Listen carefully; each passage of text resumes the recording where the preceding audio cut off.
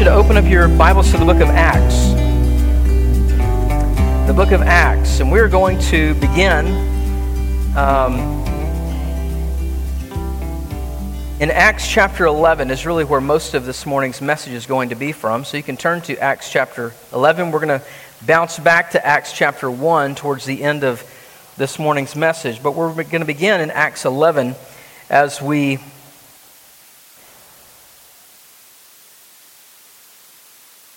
continue our study on the church called Ecclesia.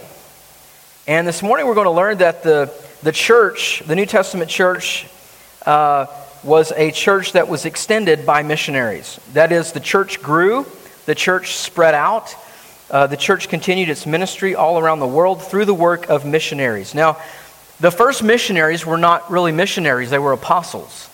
That word apostle means someone who is sent. And so the apostles in the New Testament were people that were sent personally by Jesus. These were specific people. As a matter of fact, the Apostle Paul had to argue for his apostleship because he was not one of the original disciples who were with Jesus during his ministry, but he was someone, he would describe himself someone born at the wrong time, basically. Because he had an encounter with Jesus on the road to Damascus. But Paul and the apostles were a distinct group of people.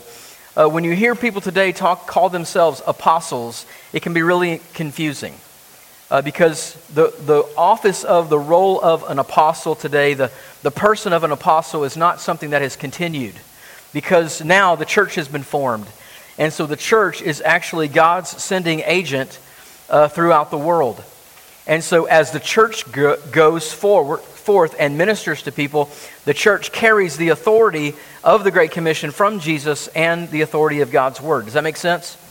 And so, but some people today will claim to be apostles sent by God, and they will claim that what they say, the message that they deliver, trumps Scripture. Like that it's new revelation given. Don't listen to those people. All right? Back in the New Testament days, there were people like that as well, who claimed some type of apostolic authority, but were not actual apostles of Jesus. Now, even though they're not apostles today, there are people who are sent, but they are sent by the church. And so today we're going to understand, I hope, and apply this fact that missionaries are an extension of the church. They go places that most people in the church will not go. They do things and they minister to people that most average people will never reach or interact with. They have to study. They have to learn languages sometimes so that they can share the gospel in a different tongue. And so what we want to do as a church is we want to be the type of church, like the New Testament shows, that supports missionaries and that supports missions and that mobilizes missionaries as well. Do you agree? Amen. I believe that the greatest need for every human being is to be saved. Do you believe that? The greatest need is of salvation. The greatest problem in our world is not war. It's not abortion. It's not the economy. The greatest need of every human being is to be in relationship with Jesus Christ, because every human being has the same ailment, and that is we all have sin. No one has been untouched by the problem of sin. The sickness, the disease of sin. It touches every single human being. And God cares about every human being. The greatest need of every human being is salvation, because the same problem is shared by every human being, which is sin. I also believe that God is a salvation sender. That is, that He doesn't create human beings with the means within themselves to be saved. You believe that? I believe that. Why? Because the Bible says so. The Bible says that whosoever believes, whoever calls upon the name of the Lord shall be saved, but how will they believe in whom they've not heard? That's a huge statement. That means that people don't have it within themselves. I don't have it within myself. You don't have it within yourself to become right with God. We don't have it. We don't possess it. So God has to send the word to people, the word of salvation. God, I believe, is a missionary God. He is a sending God. He is a helping God. Do you agree? If God is a missionary God, then we must be, as His people, a missionary people. We must be a going people. We must be a sending people. We must be a helping people. We must be a people about bringing salvation to people who don't know the Lord Jesus Christ. In the Old Testament, you will not find the word missionary, but you will find the concept of helper. It's that word azer. The Lord is my help is throughout the Old Testament. One Old Testament writer writes, I will lift my eyes up to the mountains. From where does my help come? My help, he answers himself, comes from the Lord, the maker of heaven and earth. When we look up in our time of need and we repent and we come to the end of ourselves and we ask the Lord, where is my help? God is the type of God who doesn't stand in the corner with his arms crossed. He's the type of God who sends us help. Has he sent you help in your life? You heard the teenagers last week give their testimonies about camp. What is your salvation testimony? Is there a time in your life where God has sent you somebody to help you? Someone to share the gospel with you? You can testify that it didn't come from within yourself, did it? No, God in His grace and His mercy sent someone with the gospel to preach, to teach, to share it with you personally maybe. God is a God who helps. Helpers are always sent. They are not discovered by the needy. It's not as though one day we wake up and we discover, oh, all this time I have the intellect, I have the illumination to know who God is and what He wants, to know Jesus Christ as my Lord and Savior. No, it's God who has to move toward us because He loves us, because He's merciful. Psalm 46:1 talks about God's omnipresence, that He's always near us to help us. God is our refuge and strength, a very present help in trouble. But most of the times, God's help comes from God sending a helper, sending a messenger or a missionary. Romans chapter 10 says, how beautiful are the feet of those who bring glad tidings of good things. That is, how beautiful are the feet of those who bring the gospel. Beautiful feet. Missionaries have beautiful feet. Now, not physically, of course, right? Their feet are probably the ugliest feet you will ever see. Throughout the centuries, those missionaries who came around the mountain bend, who came through the pass, who came all the way to Arizona 150, 200 years ago, before anybody was here, before any churches were here, or any cafeterias for that matter, where churches met, there were people who came to Arizona and had dirty feet, and who made a home here to share the gospel with Native Americans in Arizona and with people who were traveling from the east on their way to San Francisco, California during the great gold rush. How beautiful are the feet of those who bring glad tidings of good things. Their feet are beautiful because of the message they bear. Besides the apostles in Matthew 29:18 through 20, you'll know that as the Great Commission, right? Acts tells us that the first disciples on mission were Saul, also known as Paul, and Barnabas.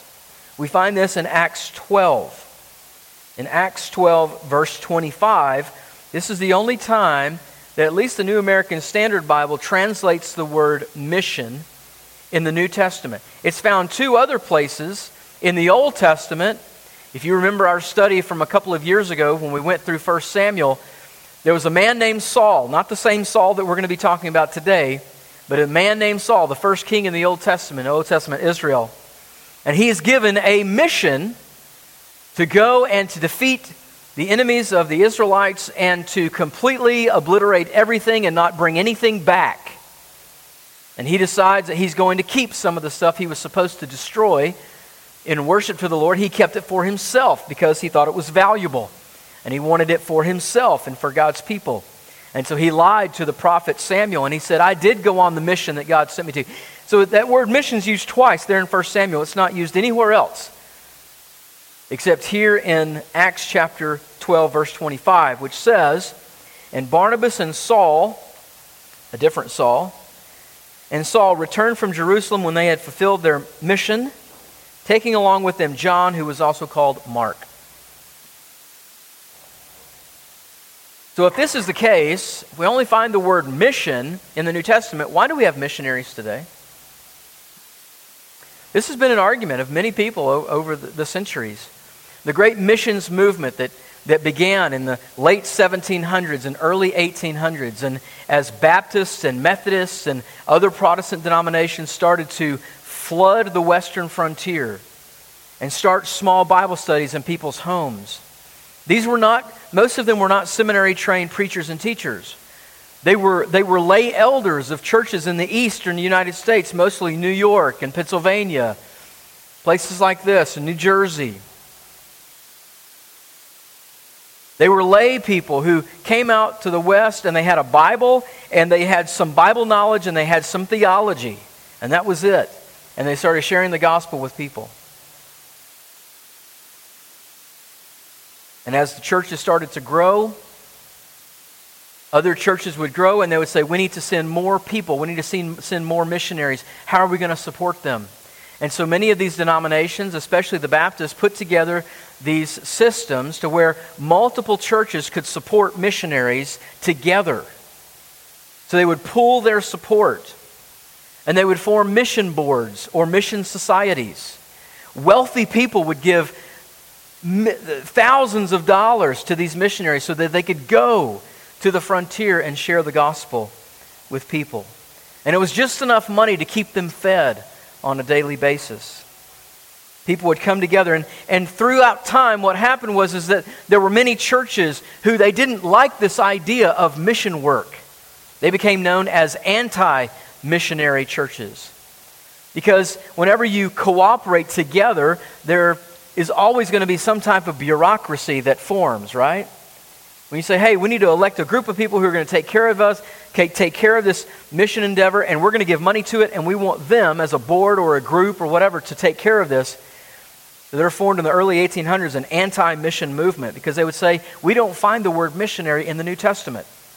It's true, you don't find the word missionary in the New Testament, but you do find churches on mission being sent by the church. Apostles, messengers is usually what you will find in the New Testament in the book of Acts. Messengers who are going from church to church and who are going throughout the land, the Roman Empire, making disciples. And so I want you to see this morning how missionaries were extended by the New Testament church and how they are extended today by the church today.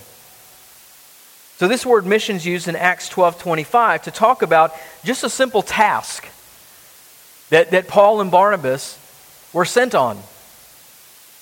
Now, we go back to chapter 11, verses 29 and 30 to see what this mission actually was. So if you turn in your Bible to Acts 11, 29 and 30, Paul and Barnabas are at the church in Antioch. There's a church in Antioch, which is north of Jerusalem, and then there's a church in Jerusalem, and in these churches there are elders, there are leaders. But there's a group in Jerusalem and in Judea of very, very poor believers. And so the church in Antioch decides to send Paul and Barnabas down to Jerusalem with a contribution for relief of the poor. That was their job. Verse 29, in the proportion that any of the disciples had means, each of them determined to send a contribution for the relief of the brethren living in Judea. And this they did, sending it in charge of Barnabas and Saul to the elders. That was their mission.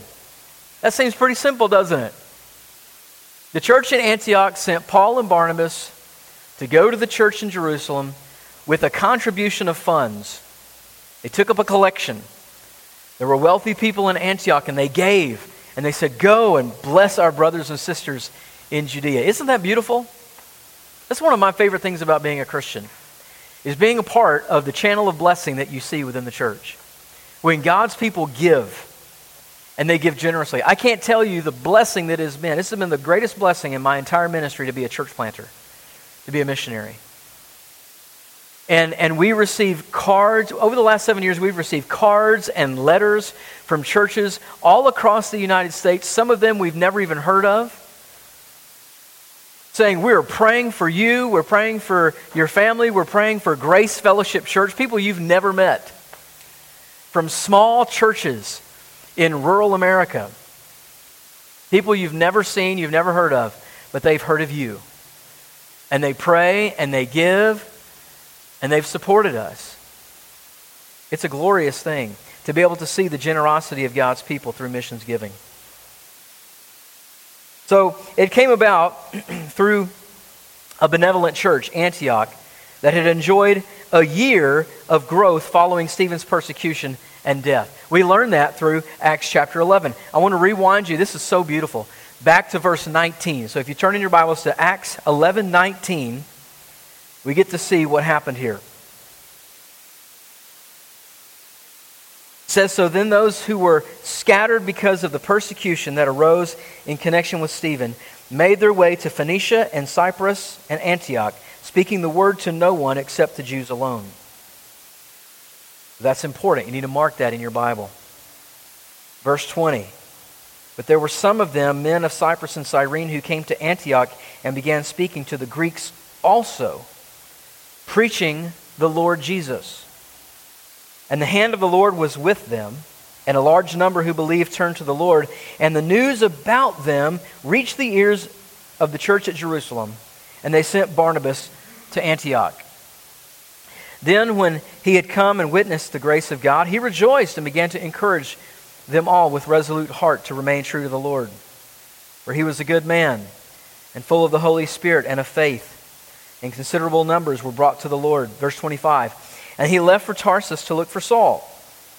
And when he had found him, he brought him to Antioch. And it came about for an entire year. They met with the church and taught considerable numbers. And the disciples were first called Christians in Antioch. Now at this time, some prophets came down from Jerusalem to Antioch. He goes down verse 29 and 30, which we already read. So what happened? Stephen is killed. You remember Stephen was martyred. He was stoned to death. He preached the gospel, one of the most powerful messages ever preached in the history of the church. Stephen just lays it all out there as sort of a state's prosecutor for all of Israel.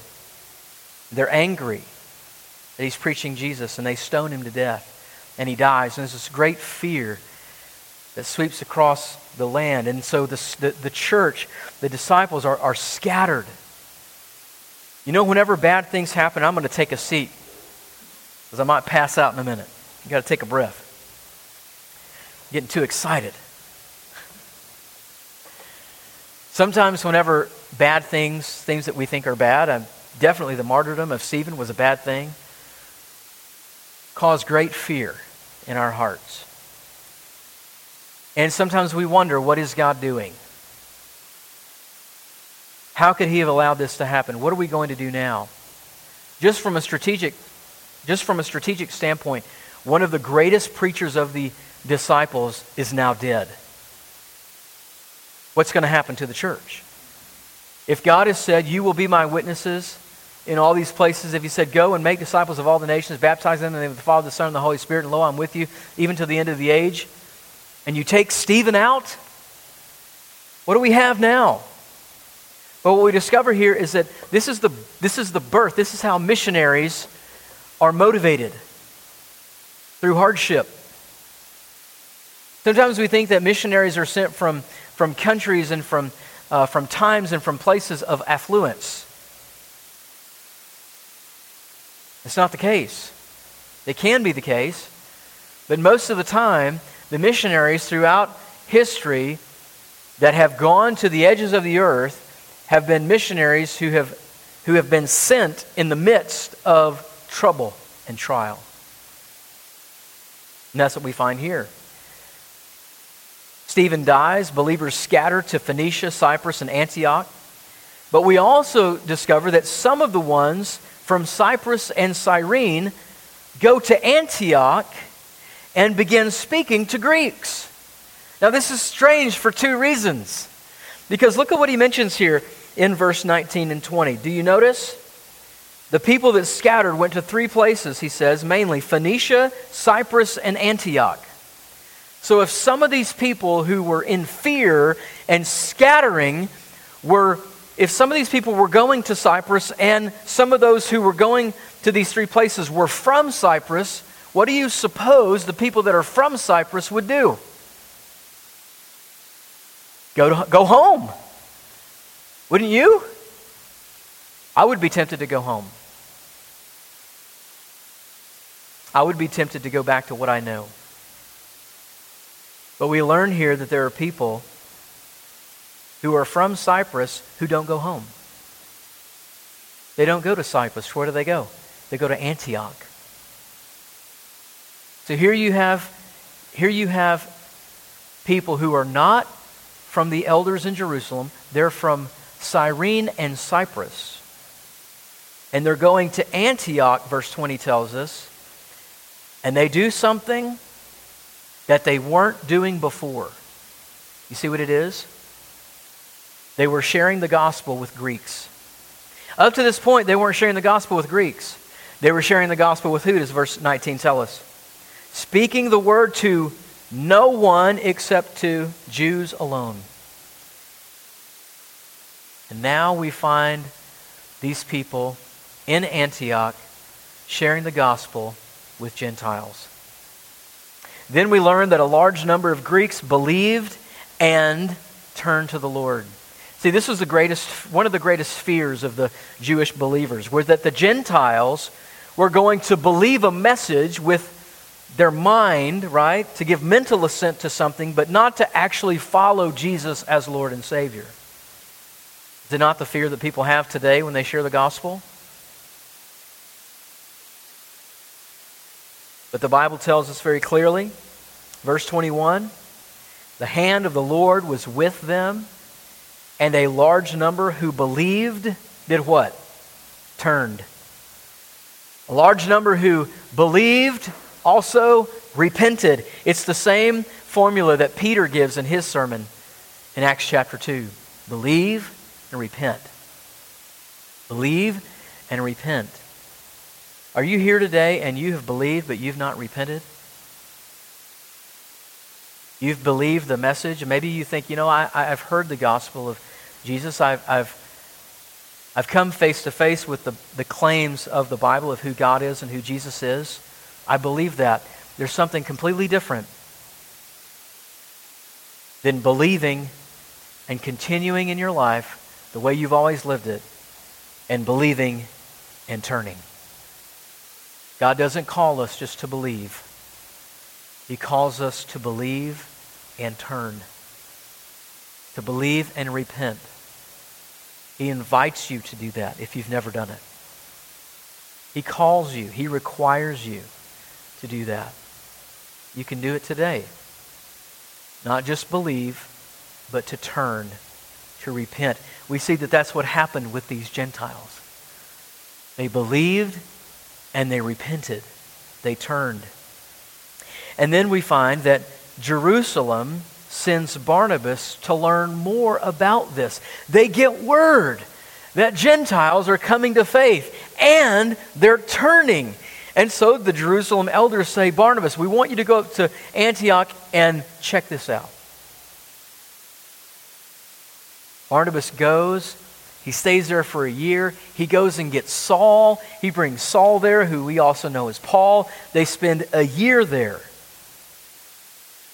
And then after a year, they end up going back to Jerusalem with an offering from a church that is a mission a missionary and a missionary sending church. So, here are the things we notice. Number one, missionaries extend the church, write this down, by going to unlikely places. By going to unlikely places. We discover that in verse 19 through 20. These people from Cyprus who would have gone to Cyprus, but they did not. They went to Antioch. This is what missionaries do. They go to unlikely places. One of the greatest joys, I think, of being part of missions and giving to missionaries and supporting missionaries across the world is hearing the testimonies of young people who feel called, who answer the call of God on their life to take the gospel to places around the world that I've never heard of. There are thousands still of unreached people groups around the world. Did you know that? Christian missionaries continue to translate the Word of God into foreign languages. There are still many, many languages and tongues, dialects that the Bible has not been translated into.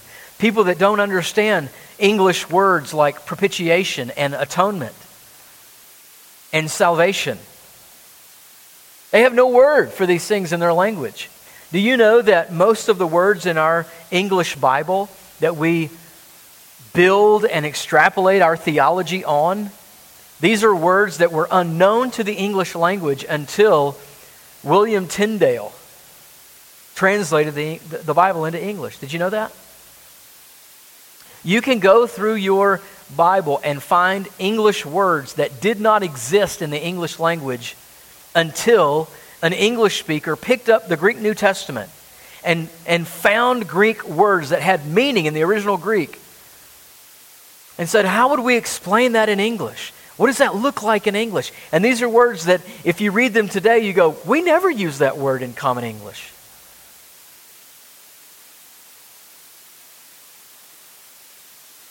But they have meaning. Some of them are kind of difficult to say.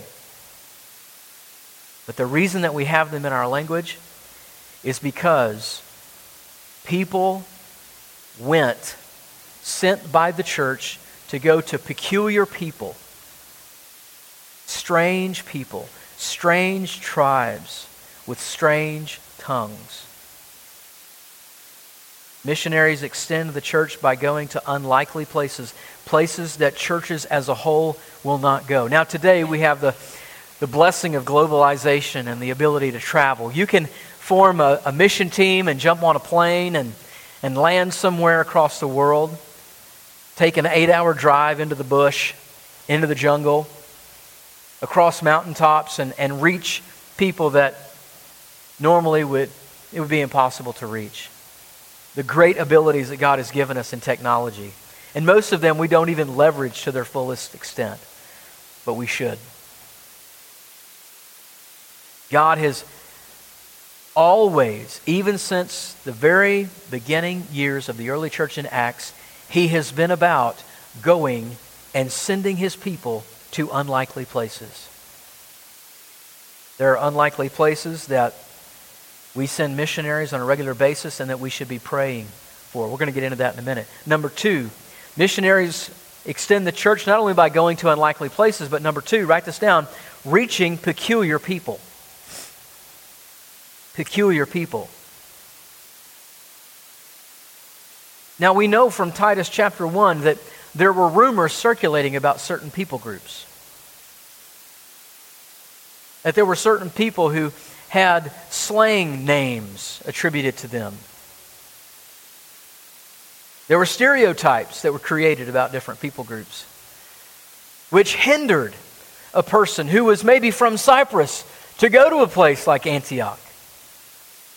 Sometimes there were places where people from Cyprus were not welcome. Cretans, the Bible says in Titus 1, were known to be lazy liars, deceitful people. There are people all around the world who have unfortunately enjoyed all kinds of racial smears and stereotypes that have kept God's people from reaching them. But missionaries break through all of that garbage because they know that every single human being is created in the image of God and worthy of dignity and worthy of receiving the gospel message. Do you believe that?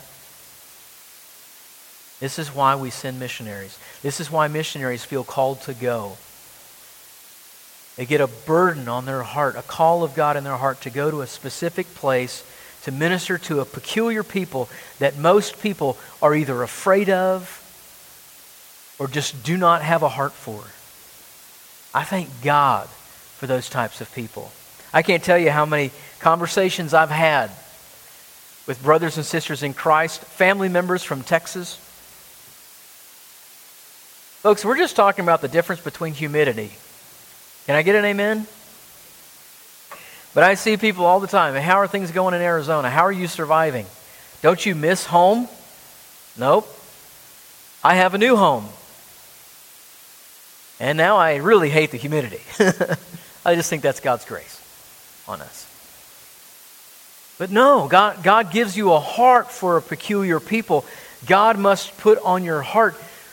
We have a heart for people here in Maricopa. Do you have a heart for the people God is bringing and has brought to Maricopa?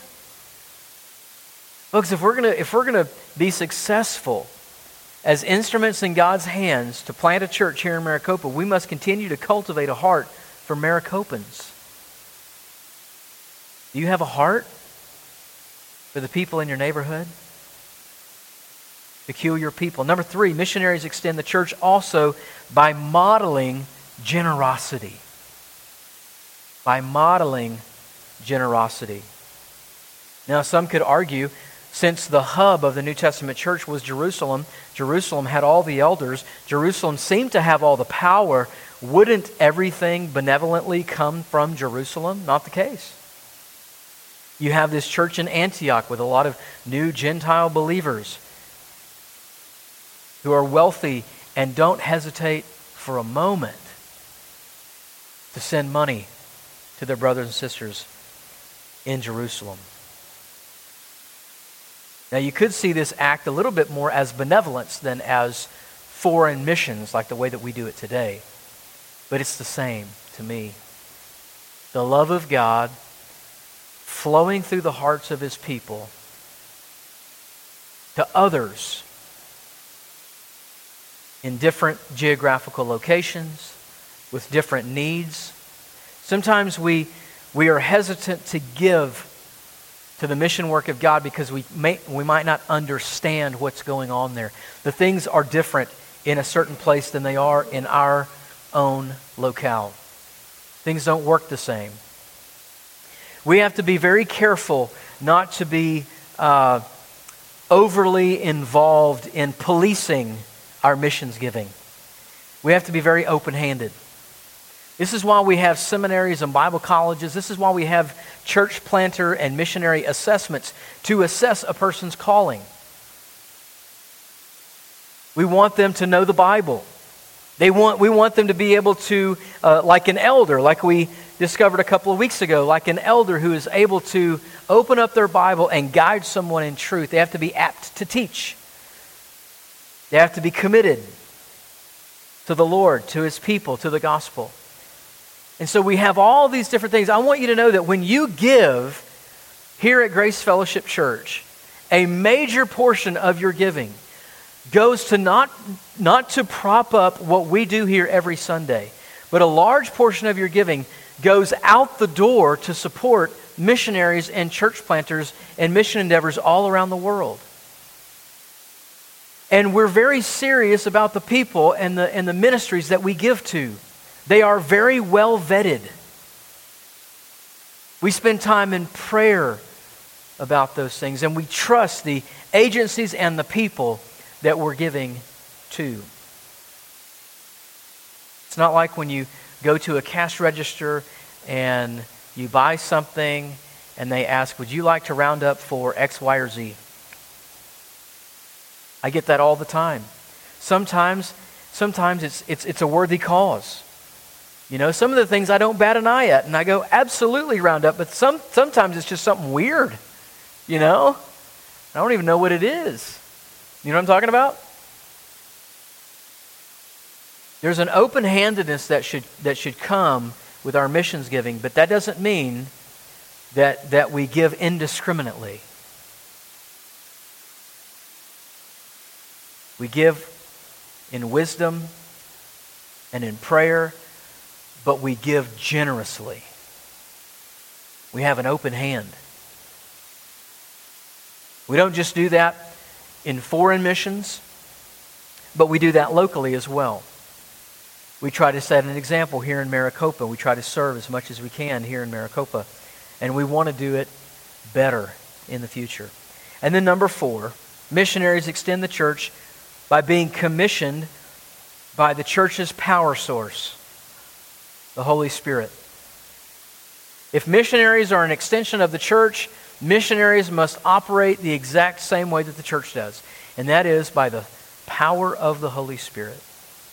So as we get to chapter 13, now we've seen how this started and how it evolved. It started with Stephen's death, his martyrdom. People are scattered, but with that scattering comes the sharing of the gospel among not just the Jews, but also among the Gentiles, the Greeks. And then we have the connection of the two churches in Antioch and Jerusalem. We have the generous giving and the mission that Paul and Barnabas are sent on from the church in Antioch to bring that offering to the church in Jerusalem. Then they return from Jerusalem when they had fulfilled their mission. This is in verse 25 of chapter 12. And now we come to chapter 13, verse 1. Just going to go through this really quickly, but you need to pay attention to how this works. Verse 1, now there was at Antioch in the church that was there prophets and teachers, Barnabas and Simeon, who was called Niger, and Lucius of Cyrene, and Manaen, who had been brought up with Herod the Tetrarch, and Saul. And while they were ministering to the Lord and fasting, the Holy Spirit said, set apart from me Barnabas and Saul for the work for which I have called them. Then when they had fasted and prayed and laid their hands on them, they sent them away. So being sent out by the Holy Spirit, they went down to Seleucia, and from there they sailed to Cyprus. And when they reached Salamis, they began to proclaim the word of God in synagogues of the Jews, and they also had John as their helper. Missionaries extend the church by also being commissioned in the same way as the apostles and the early church, by the power of the Holy Spirit. Now this is what you could call a commissioning service. These men were commissioned by the Holy Spirit. The Holy Spirit told the church, you set apart for me these men for this task. And they laid hands on them and they prayed for them. This was a commissioning service. We do that today. We commission missionaries. We pray for them. We send them. That is, missionaries are not rogue figures. They're not people who are at odds with the church. Sometimes I meet people who are going about what they would call missionary work, sharing the gospel with people. They would call themselves missionaries or evangelists, but they are not commissioned by the church. They are at odds with churches. They've had bad experiences in churches, and they haven't been reconciled to a church body, but yet they go out and they're doing ministry. That is not a healthy scenario. So when we partner with missionaries and church planters, this is a significant issue for us. We want to know what church is sending you. What church has commissioned you. What do they believe? What do they practice? But missionaries are extensions of the church. Now, I want to rewind as we prepare to close and wrap this up. I want to rewind to Acts chapter 1, verse 8. The beginning days of the church, Jesus said to his disciples, He told them in Acts 1:8, you will receive power when the Holy Spirit has come upon you. You shall be my witnesses both in Jerusalem and all Judea and Samaria, and even to the remotest part of the earth. For many, many years, the church has understood this to apply to geographical regions. And I believe that's true. Jesus is mentioning 3 geographical regions. Jerusalem is where the early church began. As you make your way out to Judea and Samaria, that's the outer region, and then to the uttermost parts of the earth. So you can kind of think of a 3 concentric circle type of model. And Jesus says you're going to be my witnesses in all of these places. Not just here, not just in these 2 places, but in all 3 of these places. It was all encapsulating. And as we see the book of Acts unfold and the way the Holy Spirit moved and the way that the church grew, you see it, don't you? You see it happening in Jerusalem and Judea and Samaria and then to the uttermost parts of the earth. When we get to Acts chapter 13, what are Paul and Barnabas doing? They are sailing across the sea. They're not just traveling on foot. They are now extending the gospel to places that have never heard. That is a model that we use and that we're going to use. That is that the mission life of our church as a whole, as a corporate body, we have specific areas of concern and specific areas of stewardship that we believe God has entrusted us with. He has placed us in Maricopa for a reason, right? If you want any other evidence that He's put us in a peculiar place, just look around you. We're in a cafeteria, right? We're not insulated somewhere where there's no people. We're in the middle of a school, in the middle of a neighborhood, in the middle of a town, in the middle of a city. A burgeoning city at that. And so He wants us to minister to the people that are here. This is our Jerusalem. Your neighborhood, your co-workers, the people that are in close proximity to us. Judea and Samaria. We also involved in missions and church planting in our Judea and Samaria. That is maybe the greater Phoenix Valley metro area, Arizona. There is a unique flavor to Arizona. Do you feel that? And even different regions in Arizona. When we were coming back from youth camp, we drove the way through Globe. Anybody ever been through Globe? Been through Globe, Arizona? You've been through the Salt River Canyon? My first time to go through the Salt River Canyon was a couple weeks ago. Wow. Breathtaking. We've been here for 7 years. I've never been through the Salt River Canyon until last week, 2 weeks ago. Beautiful area. And every little town and every place, as I talk to pastors and people across the state, there are different issues in each city, in each region. It requires different types of prayer and fasting and giving. There are different demands, and we have to be familiar with those things. We can't just have the blinders on and just only be thinking of Maricopa, Maricopa, Maricopa. God wants us to be His witnesses, not just in Jerusalem, but also in Judea and Samaria. But then also the uttermost parts of the world, places that you can't even imagine. People groups with codes of ethics that would blow your mind, where we have missionaries that are trying to take the gospel of Jesus Christ and put it into a language that people can understand.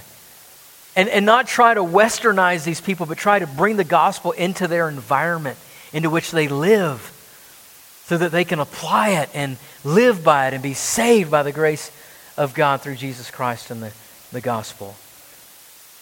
And these missionaries have the same feeling that we should feel as we hold the rope for them, as we support them and pray for them. And that's the same burden that Paul had in Romans. For I am obligated. I'm obligated both to Jews and to barbarians.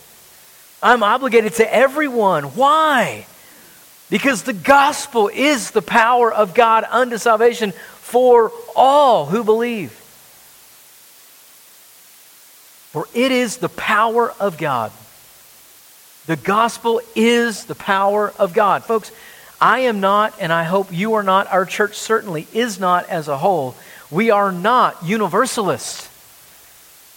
We do not believe that people who don't hear the gospel somehow will have a second chance. The Bible gives us no indication that this is the case. It actually tells us the opposite. That those who have the good news are given the task to share the good news and to mobilize the good news and to send missionaries and to be generous and open-handed so that people who've never heard can hear and believe, because without the gospel, without the life-changing gospel of Jesus Christ, they have no hope. No hope. There is no plan B.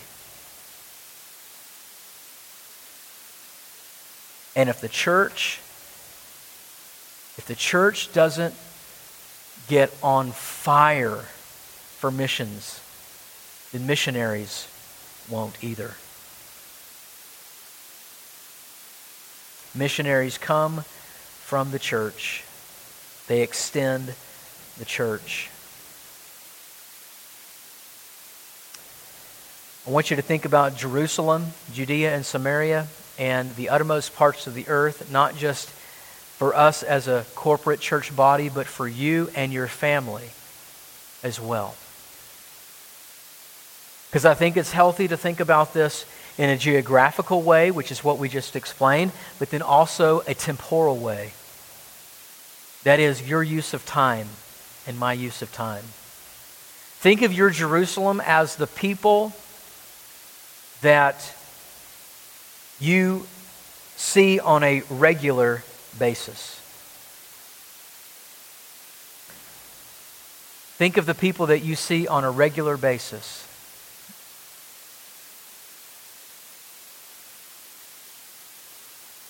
Who do you see regularly? Think of them as your Jerusalem, your first stewardship. Number two, who do you see occasionally in your everyday life? Who do you see occasionally?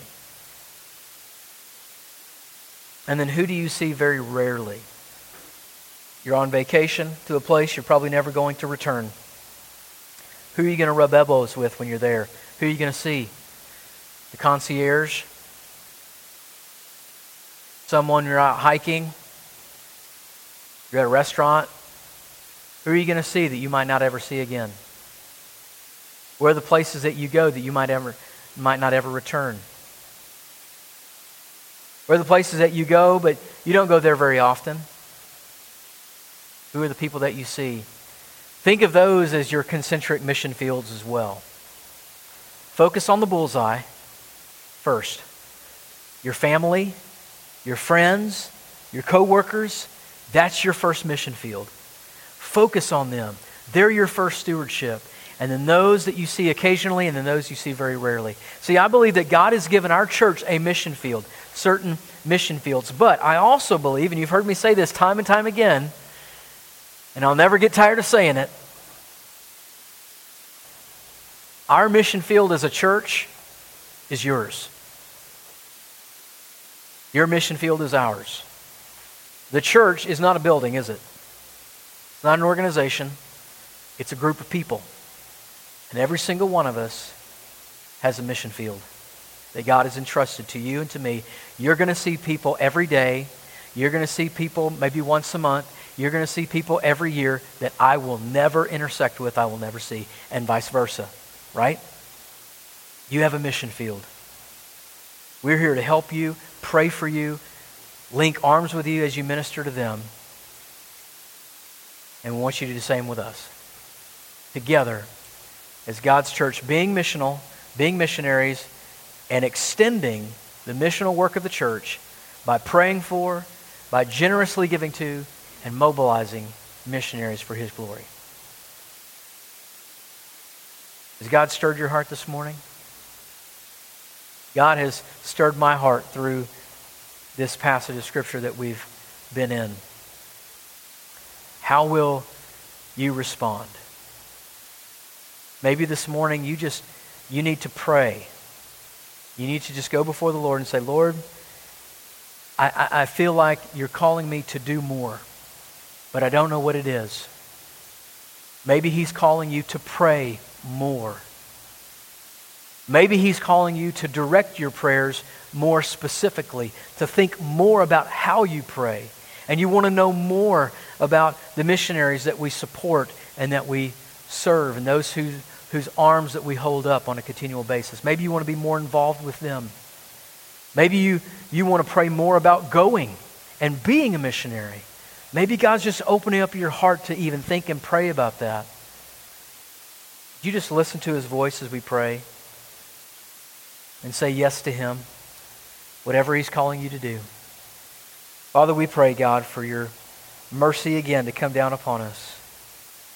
As we lift up our voices in prayer, God, we thank you, Lord, that you are a God who seeks, that you are a God who sends. Father, thank you for redeeming our life from the pit. Help us to not become calloused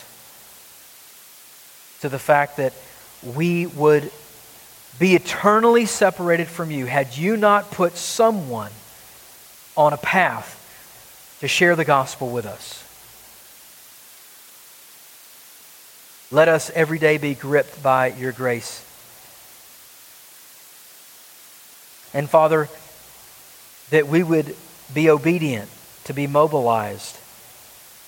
And if it's not for us to go to the uttermost parts of the earth, that we would generously give to those who answer the call and say, Lord, send me.